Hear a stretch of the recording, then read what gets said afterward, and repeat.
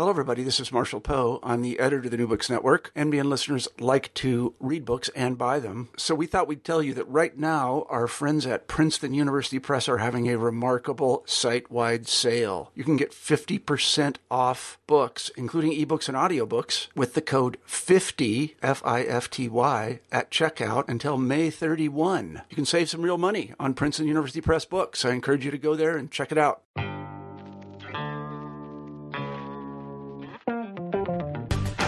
Welcome to Books and Critical Theory. On this episode, I'm talking to Dr. John Dean from Sheffield Hallam University in the UK about Doing Reflexivity, an Introduction, which is published by Policy Press.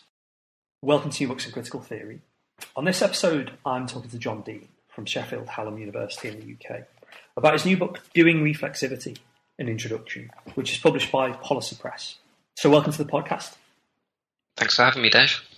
Normally, I'd kind of start off by saying to my guests, can you tell me a bit about your academic background, the sort of thinking that's gone into the book? But the book is very much about your academic background and kind of placing you front and center as a researcher. So, maybe we might start by kind of saying, where did this book come from within the story of John Dean's academic career? The story of John Dean's academic career makes it sound very highfalutin, and it must sound really arrogant for my first academic publication to have myself front and centre, but it is sort of a necessity of reflexivity in certain ways when you're doing it within methods. So I did a PhD about youth volunteering, which was a field that I'd worked in, and I ended up collecting qualitative data through interviews in places where I'd lived, in the West Midlands and in the southeast of England.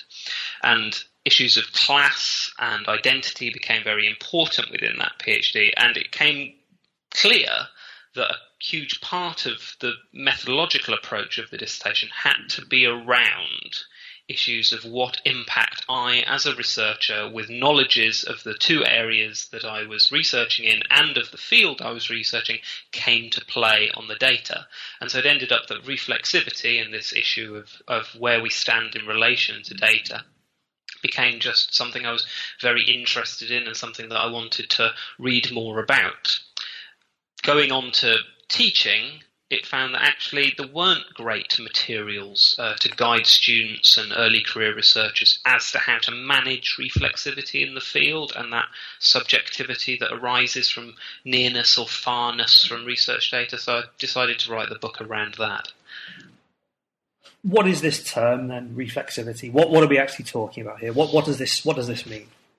Well, frankly, I think reflexivity is maybe the most overused word in the social sciences. It has come to mean a multitude of things to a multitude of people. You've got Giddens talking about reflexive modernity and the fact that we all have to construct our biographies more than we did in the past when meta-narratives exist to a larger extent. You've got people like Margaret Archer writing about reflexivity in terms of the internal conversations that take place within people as they manage and guide their behaviour. But within this book, I'm talking about reflexivity in terms of its methodological importance. So we're talking about issues of subjectivity and objectivity and positionality and bias. So to what extent are you an insider in the field in which you're researching, or are you an outsider? And how do those two things come to bear on the research that you do? To what extent are you more powerful than the people you're speaking to, or less powerful? And how does that come to impact your subjective awareness of feeling and emotion around certain topics, and how should those be managed and written up? So it's all about how do you as a researcher impact on the data that you are collecting, and how best can we account for that in trying to be as scientific and neutral as possible. One of the things that the book has got quite sort of explicitly and quite early on is a particular kind of theoretical attachment to the work of Pierre Bourdieu. And as you mentioned, there are lots of different versions or iterations of reflexivity across different thinkers and different social scientists. So why was Bourdieu kind of important to your understanding of reflexivity? Why him? So Bourdieu, I think everybody has a theorist, don't they? And for me, it was Bourdieu and his work on habitus and capital that came to help me theorize class in the work I was doing on volunteering, homelessness, and various other issues within the charity sector. And reading more and more about Bourdieu, and I didn't have a background in sociology when I was doing my PhD. I studied politics and American history, so I'd never heard of these big names of Bourdieu and Foucault, and I was rather overawed by all of it. In fact, I hadn't heard of them, and it was my supervisor suggesting that I go and read them. And reading Bourdieu is famously quite difficult. He's more read around than read, I suppose. But one of the things that started to strike me was that Bourdieu had struggled with this problem of reflexivity and how bias and the personality of the researcher can come to play on the research in the same sort of ways than I did. And actually, the second half of his career, if you were the last 15 years of his career, were very much focused both on collecting data and extending his theoretical frameworks, but also focusing on his version of reflexivity. One of the things you, I guess, kind of bring up in terms of Bourdieu's version of reflexivity is his kind of like his practice, I guess we might call it. And, you know, you point towards this idea of a sketch for self-analysis. One of the things, you know, Bourdieu had done around things like the invitation to reflexive sociology and a broader kind of like, I guess, sort of theory of intellectual practice. And I was quite struck by that term, you know, the kind of sketch for self-analysis, not just the book that you referenced, but the idea that we might do this ourselves as social scientists. And I wonder what would be that kind of process? You know, how might we do this sketch for self-analysis? So while it takes him probably 30 years to make this very explicit, Bourdieu was written through his theory and his research projects. So he studied the Algerian War, in which he was a soldier. He studied social and family practices of rural France, where he grew up and was socialized. He studied the French elite, which he became a member of, the French university system, the media, in which he became to play a large part. So he was always researching things that he knew or that he was interested in. And I think we all do that to a certain extent. We can't pretend that we end up researching things that we have absolutely no interest in, or we would prefer never to do that, I suppose. If you are a contract researcher, you may end up in that world. And towards the end of his life, Bourdieu did a series of lectures at the Collège de France in which he sort of tried to unpick his own sociology, and one of those was called A Sketch for Self-Analysis, which was published in English in 2007. And it's a really odd book because it starts with this phrase, "This is not an autobiography." And he was very wary of coming across as a narcissist and someone who was obsessed with himself, and his work could be dismissed as, this is only the opinion of so-and-so, this isn't a proper scientific study. And in Sketch for Self-Analysis, in the first half, what he tries to do is sketch his intellectual positioning. He goes through all the famous names of French social science and philosophy and says how he relates to all of them and how they have guided his practice in various ways. And that's interesting enough for those people who are interested in maybe intellectual history.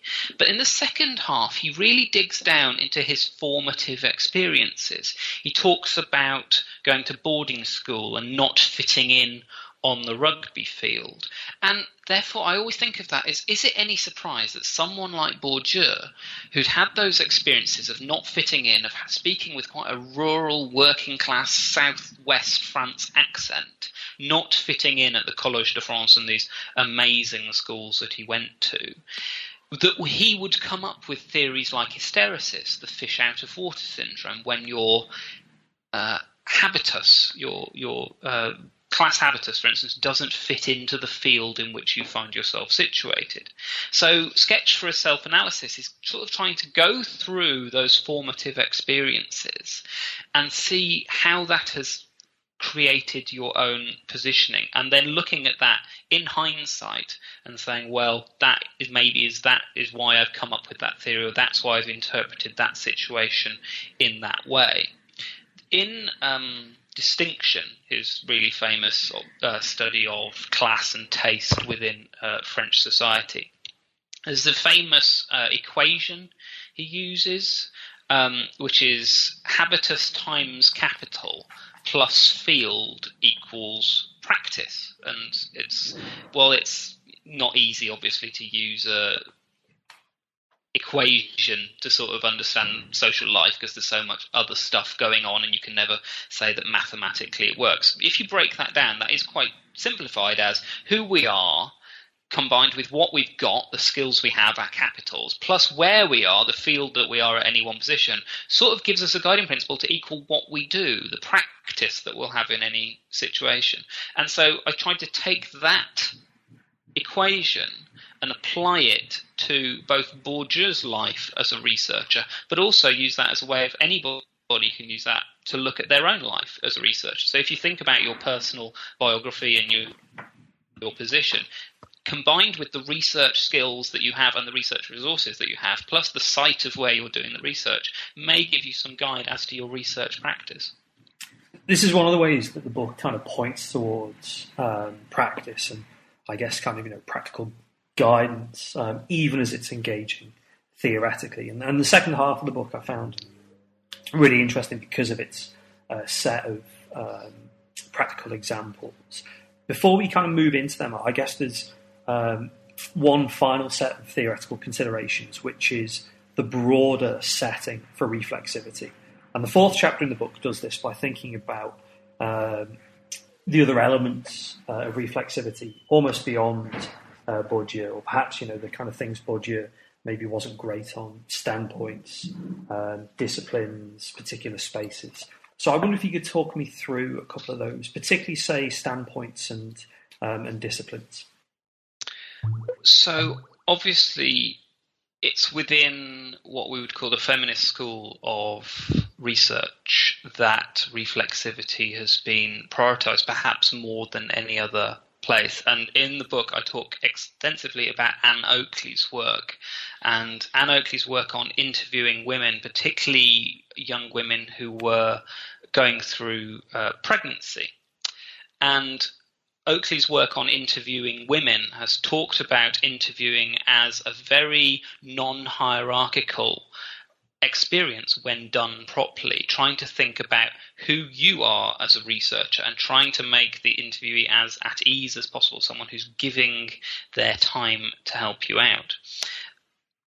What I think is so useful from Oakley's work is that she breaks down how researchers had tried to be taught how to do things like qualitative interviewing in the 1970s. She goes through all these textbooks that is giving people advice on how to do methodology, and it doesn't seem to understand that the researcher has any place to play at all, that you should just have an interview schedule, a list of questions, and just go through them, And she says it's a far more organic and humane experience than that. You can't prescribe interview practice. That's quite indefensible. You can't take advice from methods text because it's often contradictory. And actually, she says, the best data about people is collected when the interviewer is prepared to invest his or her own personal identity in the relationship. She gives the example of these young women were often quite scared about giving birth, and they asked her for advice as someone who'd had children. And she said, in the methods textbooks, it said you should never answer an interviewee's question. You should never sort of open yourself up in that way. Well, that's, to us in 2017, absolutely ridiculous. Of course we now know it's a two-way relationship. And she was obviously wanting to make these young women feel more comfortable, and so would be very honest about that experience. And so it was the transformational impact of feminist researchers that helped us understand how qualitative data could be collected in a much more generous and genuine way. But obviously that does create questions, therefore, of what impact did you as the researcher have. In regard to disciplines, Oakley said that sociology is sexist in 1974, and we know that through campaigns like Why Is My Curriculum So White, that we can also say that much of social science teaching at UK universities is quite racist as well, or certainly doesn't speak to a large portion of student experiences.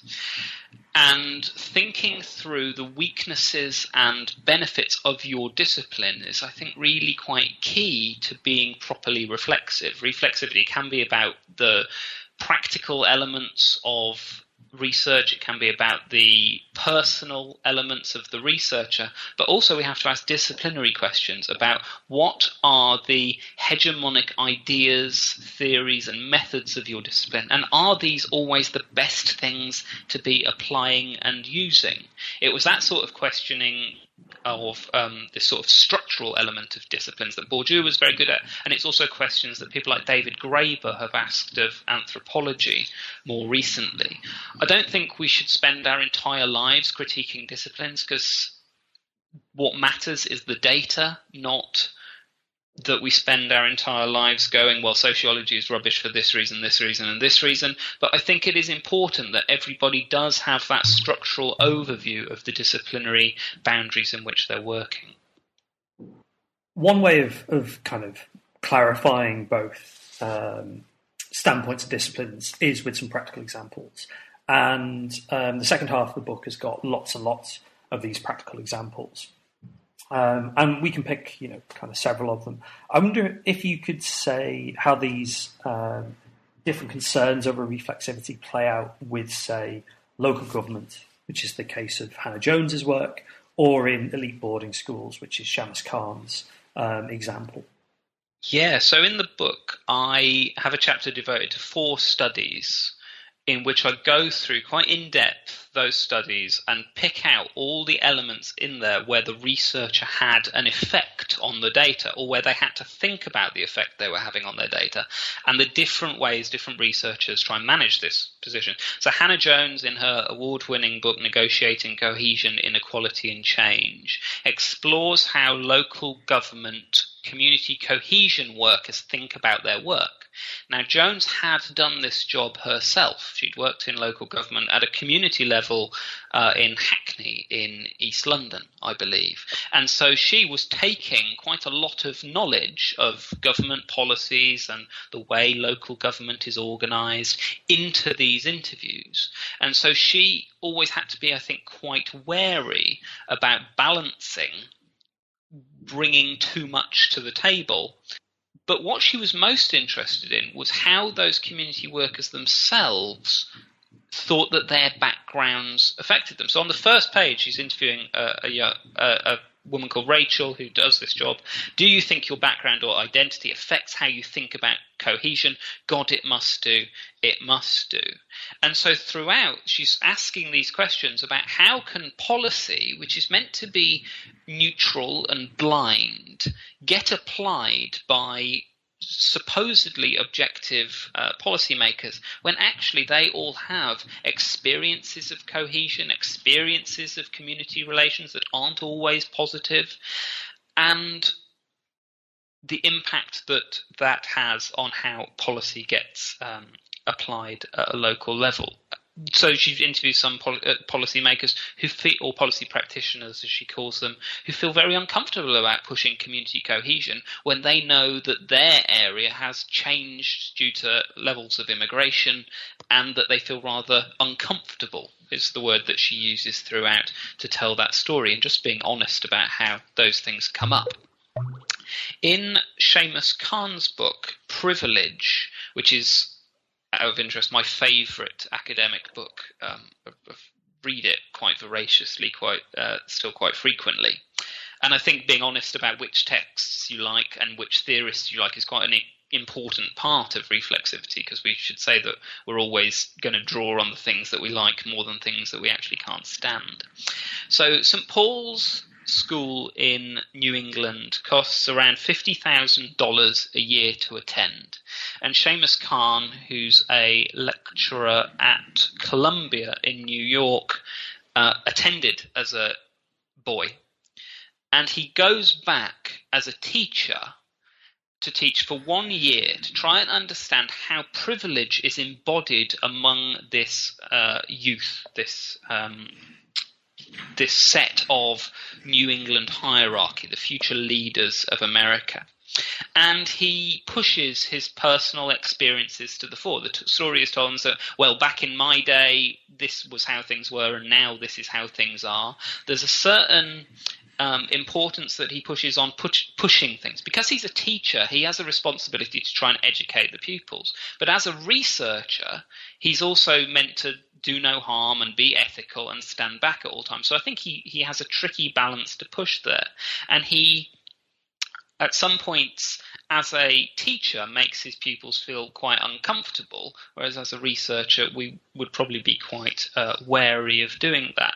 But one thing I think is missing from his book is that he doesn't really reflect on gaining access. He was an insider in that school. He had the ability to go and do that research as a former pupil and as someone who was now a professor at Columbia, exactly the sort of person that school would want teaching their future leaders of America.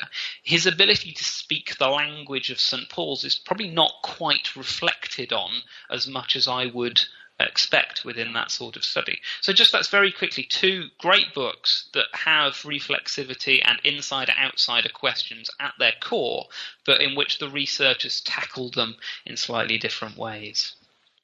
What about in your own work? You give the example of the Desert Island Discs project, which sounded like a fascinating bit of both, the kind of research project itself, but also the things that brought up as you had, I guess, this kind of comparative group trying to do research on the same object. Yes, so in that spirit of researching what you're interested in, then finding a way to turn listening to Desert Island Discs into a research project probably is up there. So this has been published both within the book and as a recent journal article in Qualitative Research. And what this was myself and 5 colleagues, 3 from sociology and 2 from psychology, listening to the Desert Island Discs interviews of Ricky Gervais, Frank Skinner and Johnny Vegas, all 3 male, white, working class British comedians. And what we did was we listened to them separately, we analysed them separately, bringing our own disciplinary, methodological and interests to those interviews, and then came together as a group and shared how we'd looked at them. And what we did this because we know that 2 researchers looking at the same data can draw different conclusions, but there is very, very, very little sociological evidence that we know that. It sounds obvious, and therefore I think that's why researchers haven't studied it.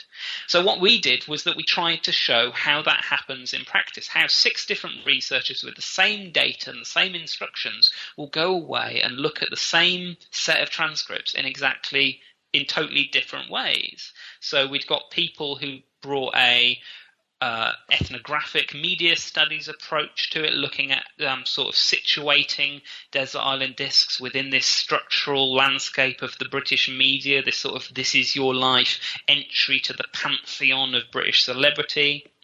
My colleague Henry, who's a discursive psychologist, just unpicked the interviewer's first initial questions and introductions, sort of doing that detailed forensic language analysis.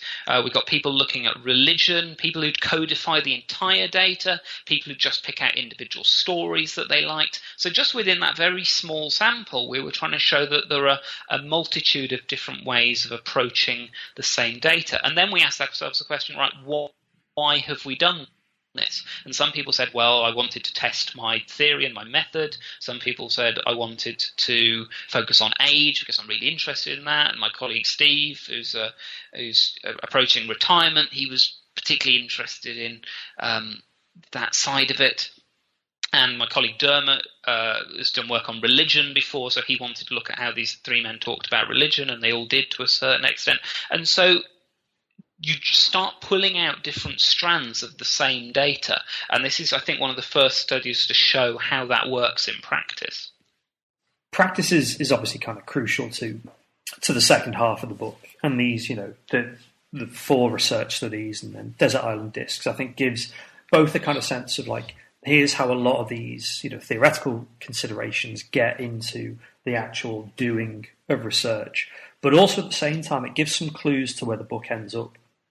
And I guess one of the places the book ends up with is this question about how do we actually build in space for being reflexive in our research.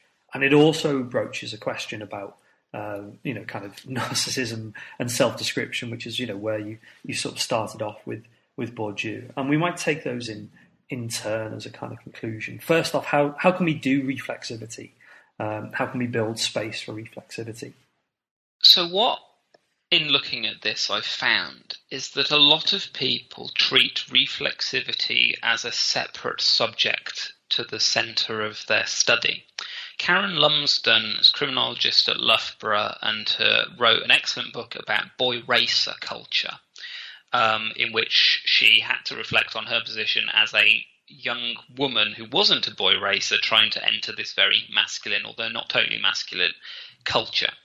And her first book, the discussion of the ethnography of it, sort of leaves out all the reflexivity. But then later in articles and another book with Aaron Winter about the role of reflexivity in criminology, and then I think a forthcoming book, she unpicks reflexivity and subjectivity in the research much, much more. So one thing that we found, I think, is that many researchers leave their data clean and then will discuss reflexive issues in particular qualitative methods journals if they've got interesting things to say that arose in the midst of the research. I think part of me has always thought that's a bit of a cop-out. But actually, on reflection, ironically, I actually think that's probably the right thing to do. If you read Matthew Desmond's recent book, Evicted, which again has won a multitude of awards and is an amazing study of eviction in America, he, at the end, talks about the fact that he doesn't use I throughout the research because he doesn't want to be seen as important. It's his interviewees and ethnography participant stories that are important. I don't agree with him about the I, but one thing he does say is that when he's done talks about the book, he's been surrounded by questions about how did you feel and what were the ethical implications and how did you know you weren't being subjective about this data. And he says that's all fine, that's all important, but it's not as important as discussing the policy issue of eviction in America, which is ruining thousands of lives every month. And I agree with him on that. The important thing is the data. The important thing is that conclusions, whether they're about volunteering policy, whether they're about local government, whether they're about elite boarding schools, or whether they're about eviction, are the things that have to be front and centre. So I'm not against, I think, people breaking their work up and doing separate reflexivity bits, if you will, whether that's blogs, whether that's online video diaries, whether that's journal articles, however you want to do it. I actually think that that's the right way to do it. An 8,000 word journal article, which is unfortunately the standard way of doing work in our discipline, doesn't allow a lot of room for going down methodological alleyways. So unfortunately, I think actually the system that we've got, in conclusion, is one of the best ways to do it. What about narcissism and self-descriptions then? I mean, if I guess we could kind of end with that quite positive conclusion of, how the system functions or perhaps doesn't. But one of the kind of like the obvious objections that you meet in the conclusion kind of head on is this sense of like, why have you just told me a lot about John Dean? So, how can we sort of stop reflexivity just lapsing into self-description? A again, this is a question that I struggled with quite a lot, and I haven't got a great answer for you, apart from the only way to tell if something is too personal and too narcissistic is to ask people to read it with that in question. As a key research question, whether that's in pre-peer review, whether that's with supervisor, whether that's with research colleagues, is this too self-focused? It's very difficult, I think, to find research that I would class as narcissistic. When someone's personal reflexivity is getting in the way of their data, when they're picking up such minor things that you think, right, that's unimportant, that's just you wanting to talk about yourself because something interesting happened to you, that has relationships, I suppose, with what we worry about in criminology, which would be cowboy ethnography. Once that starts getting in the way, yes, it's a problem, and we should encourage researchers to stop, take a step back and go, right, is this really important? Were you really having that much of an effect on the data at that point? Howard Becker famously said that eventually researchers slip into the background, eventually participants forget you're there, eventually you stop having as much an effect as you should do. And I think Desmond's idea that the data is the most important thing, is the thing that we have to hold in mind. But we shouldn't apologise for reflexivity. It is not narcissistic in itself. It is a part of the researcher's toolkit that has to be done to provide thorough social scientific inquiry. If you are not reflexive, if you are not talking about how you might have affected the data, that is less rigorous than if you do it. It is a necessity. And as Bennett Berger put it, reflexivity requires an eye and no apologies are needed. So, yes, I'm sure it's possible that there are researchers out there who have slipped into narcissism, who have written too much about themselves at the extent of downplaying their participants. But off the top of my head, I couldn't name very many at all. In the spirit of kind of extending reflexivity, where are you kind of going now? Are you doing more sort of youth volunteering stuff? Are you, doing, kind of more reflections on reflexivity? Is this, do you feel like you're going to do a completely different project? What kind of comes next for your academic agenda? So the reflexivity book was targeted at students and early career researchers as a teaching tool and as a guiding tool for helping them. I think I'm going to put a pin in that for the time being. I'll see how it does, whether people find it helpful in teaching and doing PhDs and doctoral work and similar. What I'm focusing on next is going back to charity, I think. I think, as Desmond put it, the data is the most important thing, and I think I'm going to follow that path a little bit. So I've got a new project called The Symbolic Power of Charity, which explores that issue within charitable giving and fundraising and volunteering, which is, to what extent do I know that this makes me look like a good person because I'm being charitable? To what extent does me doing this cycle ride impress people and make me look like a good person? So the project interviews a lot of policy practitioners within the charity field, does focus groups with young people about how they manage their online giving personas in order to create a good giving identity. It looks at things like the poppy appeal to see how that's been used as a sort of symbolic violent act of pushing people to support agendas that they might not possibly support, and that you're not a patriot if you don't support the poppy appeal, and to ribbon culture and wristband culture, and looking at all of those issues. So yes, I'm going back to perhaps something less methodological and more data driven. Thanks for listening to New Books in Critical Theory. I've been your host, Dr. David O'Brien. On this episode, I was talking to John Dean, Senior Lecturer in Politics and Sociology at Sheffield Hallam University in the UK, about his new book, Doing Reflexivity, an Introduction.